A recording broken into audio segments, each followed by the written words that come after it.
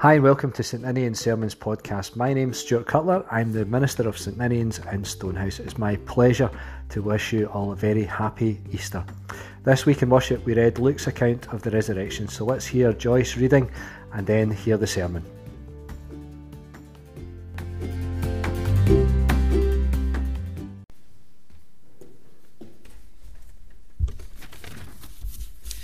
First reading this morning is from Luke 23, verses 55 to 56, and then reading on from Luke 24, verses 1 to 12.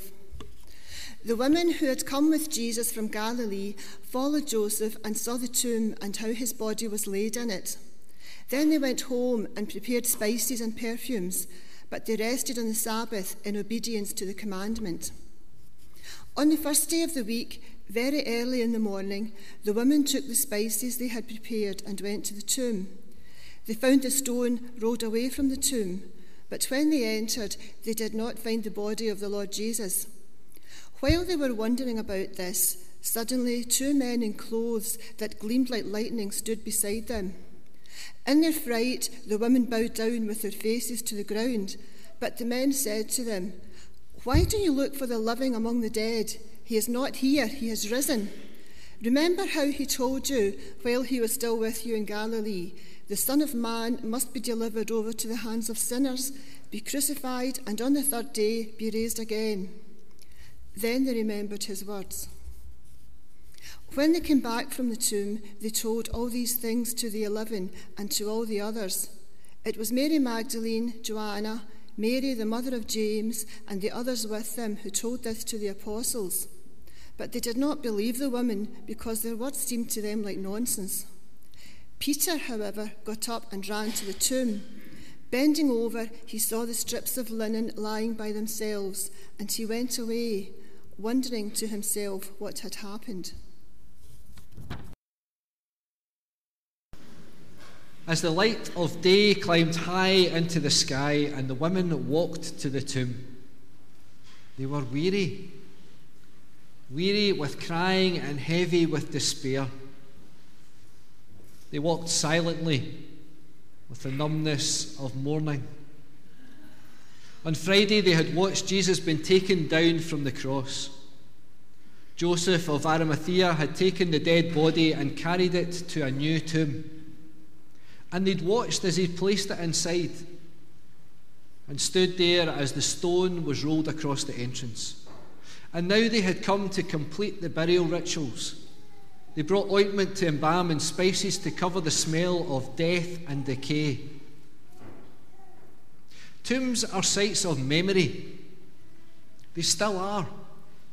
We still visit the graves of those whom we loved, marked with a stone, an indelible monument. And we bring flowers and tokens of our love. The women had come to this place to begin their remembering. Jesus' body would lie here for a year until nothing but bones and dust remained. And they would visit regularly. They would bring more spices. They would keep a vigil at his side because that was what was expected. And in a year, they would take those bones and they would bury them and then return to whatever would pass for normal life in the wake of all that had happened. As their footsteps draw near to the tomb, they weren't ready for the discovery. They weren't ready to see that the stone had rolled away, and they certainly weren't ready to find the tomb empty, the body not there. And of course, they were shocked and anxious and more than a little bit afraid. And they were surprised. 2 men in glowing garments stood before them and asked, "Why do you look for the living among the dead?"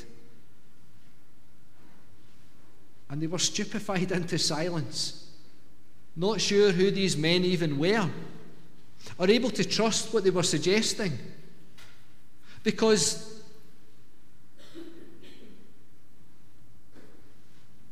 how could it be true? Do you mean that Jesus is alive? How could that be true? They'd watched his body being taken from the cross and placed in this tomb. And then the men spoke again and reminded them of what Jesus himself had told them. And they had forgotten.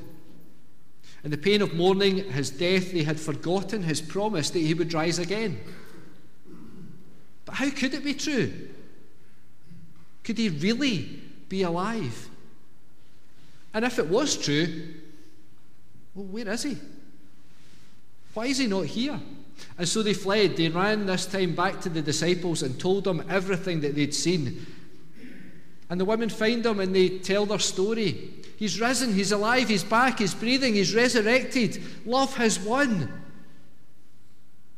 It's at this point in the sermon that there's usually an interesting Greek word, one that helps us to get deeper into the story. And I know some of you really like this bit, and some of you don't. The women remembered his words, and they returned from the tomb and told these things to the 11 disciples and all the rest. The women were Mary Magdalene, Joanna, and Mary the mother of James. And there were among other women among them, and they told these things to the apostles. But the apostles thought that what the women said was nonsense, and they didn't believe them. So the Greek word there is leros. Leros.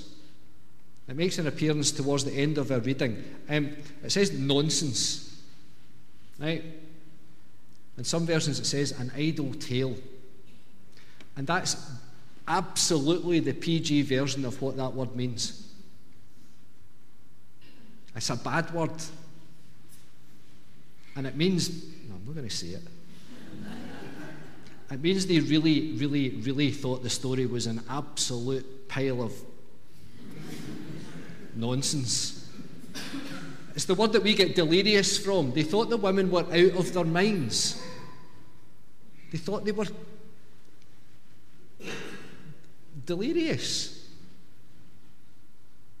and that their story was absolute garbage. They just don't believe them.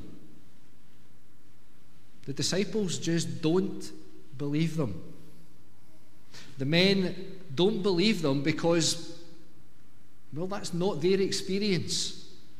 The men haven't been to the tomb. They haven't seen the stone that's been rolled away. They haven't seen two men in really shiny clothes. They haven't heard what they had to say. And because of that, they refused to believe. And worse, they belittled the women. They told them their story was garbage. It was made up. It was nonsense. And that's what we do, isn't it? We're suspicious when people tell us things that are unusual, unexpected, outside of our own experience. We think they're just making it up. And to be fair to the women, they tell their story. And to be fair to the men, it's quite a story, isn't it? We went to tend to Jesus' body, and he'd been beaten up and hung on a cross, and he died, and we saw it, and the soldier pierced his side with a spear, and they took him down and they wrapped him up and they put him in the tomb and they put a stone over. And we went this morning just to make sure that everything was okay, and he's gone.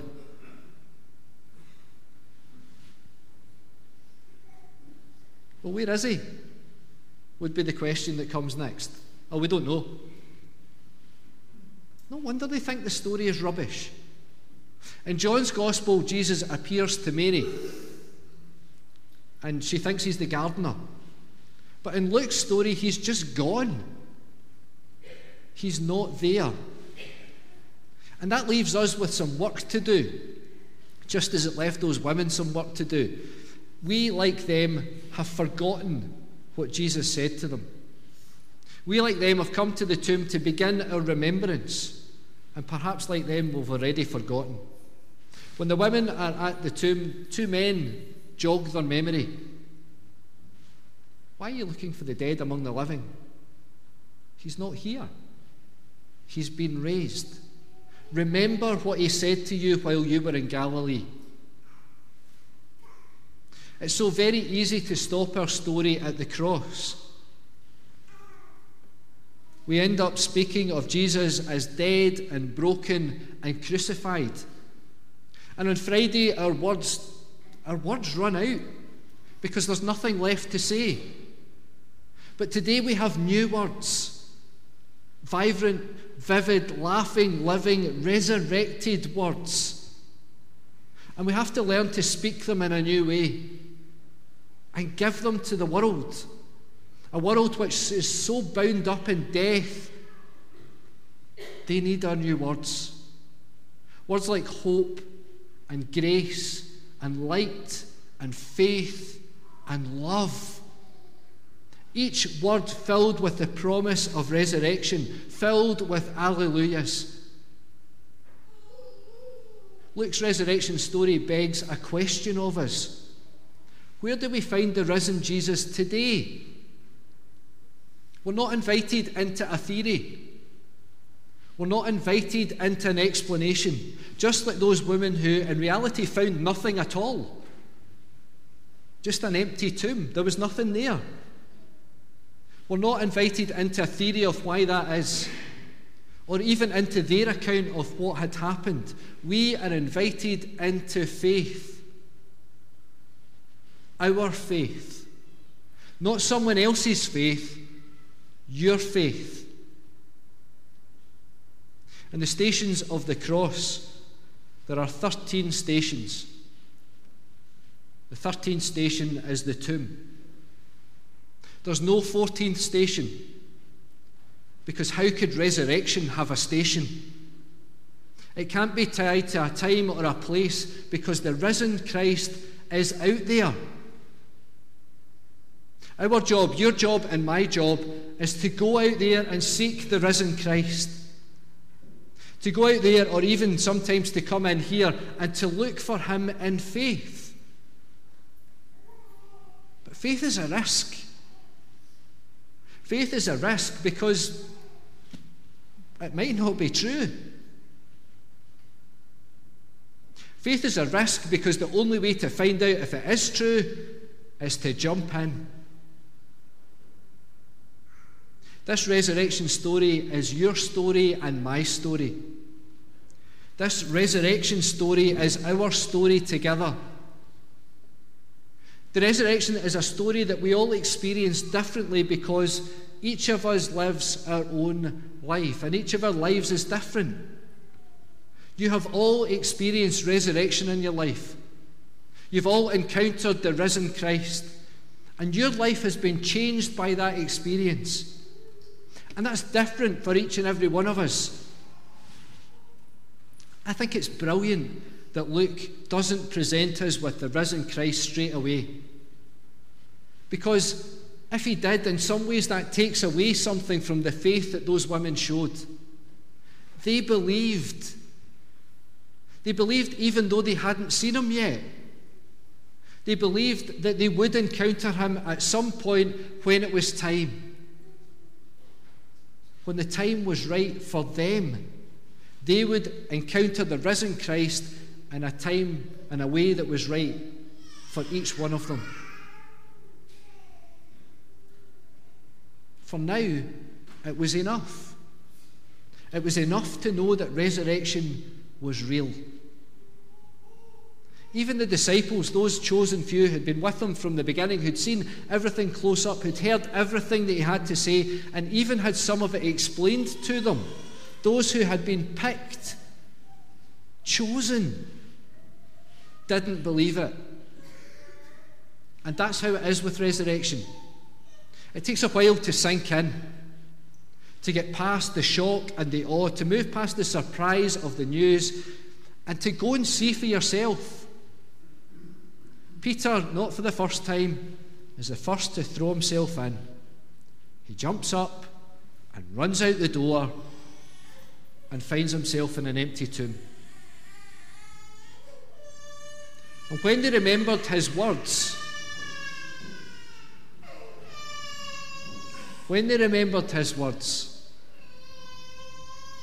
they brought a whole new understanding.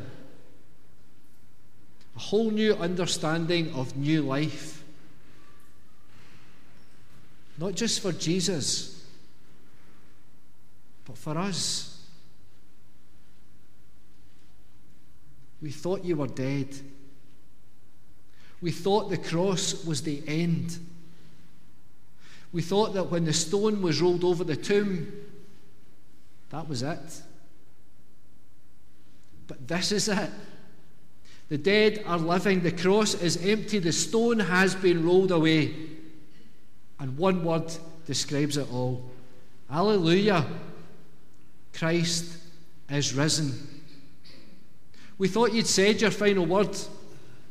We thought those with the power had won. We thought that when you cried out, that was it. But this is it. The word breathes. The powers are defeated. That final cry was only the beginning, and one word says it all. Alleluia! Christ is risen. We thought the story was finished. We thought that hope had ended. We thought that the tomb was sealed, and that was it. But this is it. The story's only just begun.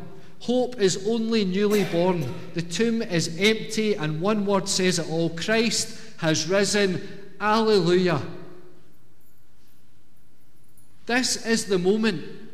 Christ is alive. This is the gospel. Christ is with us. And when we thought that he'd been crucified and death had defeated life, and that was it. But death is defeated. The light has returned.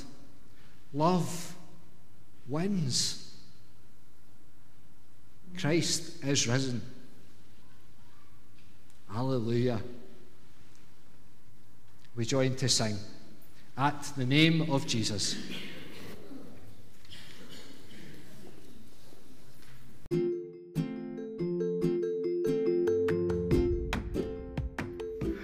Thanks for listening. We hope you enjoyed this week's message. You can find us on Facebook at St Ninian's Church Stonehouse and on Twitter at St Ninian's Stonehouse. You can find out all the other great stuff we're up to.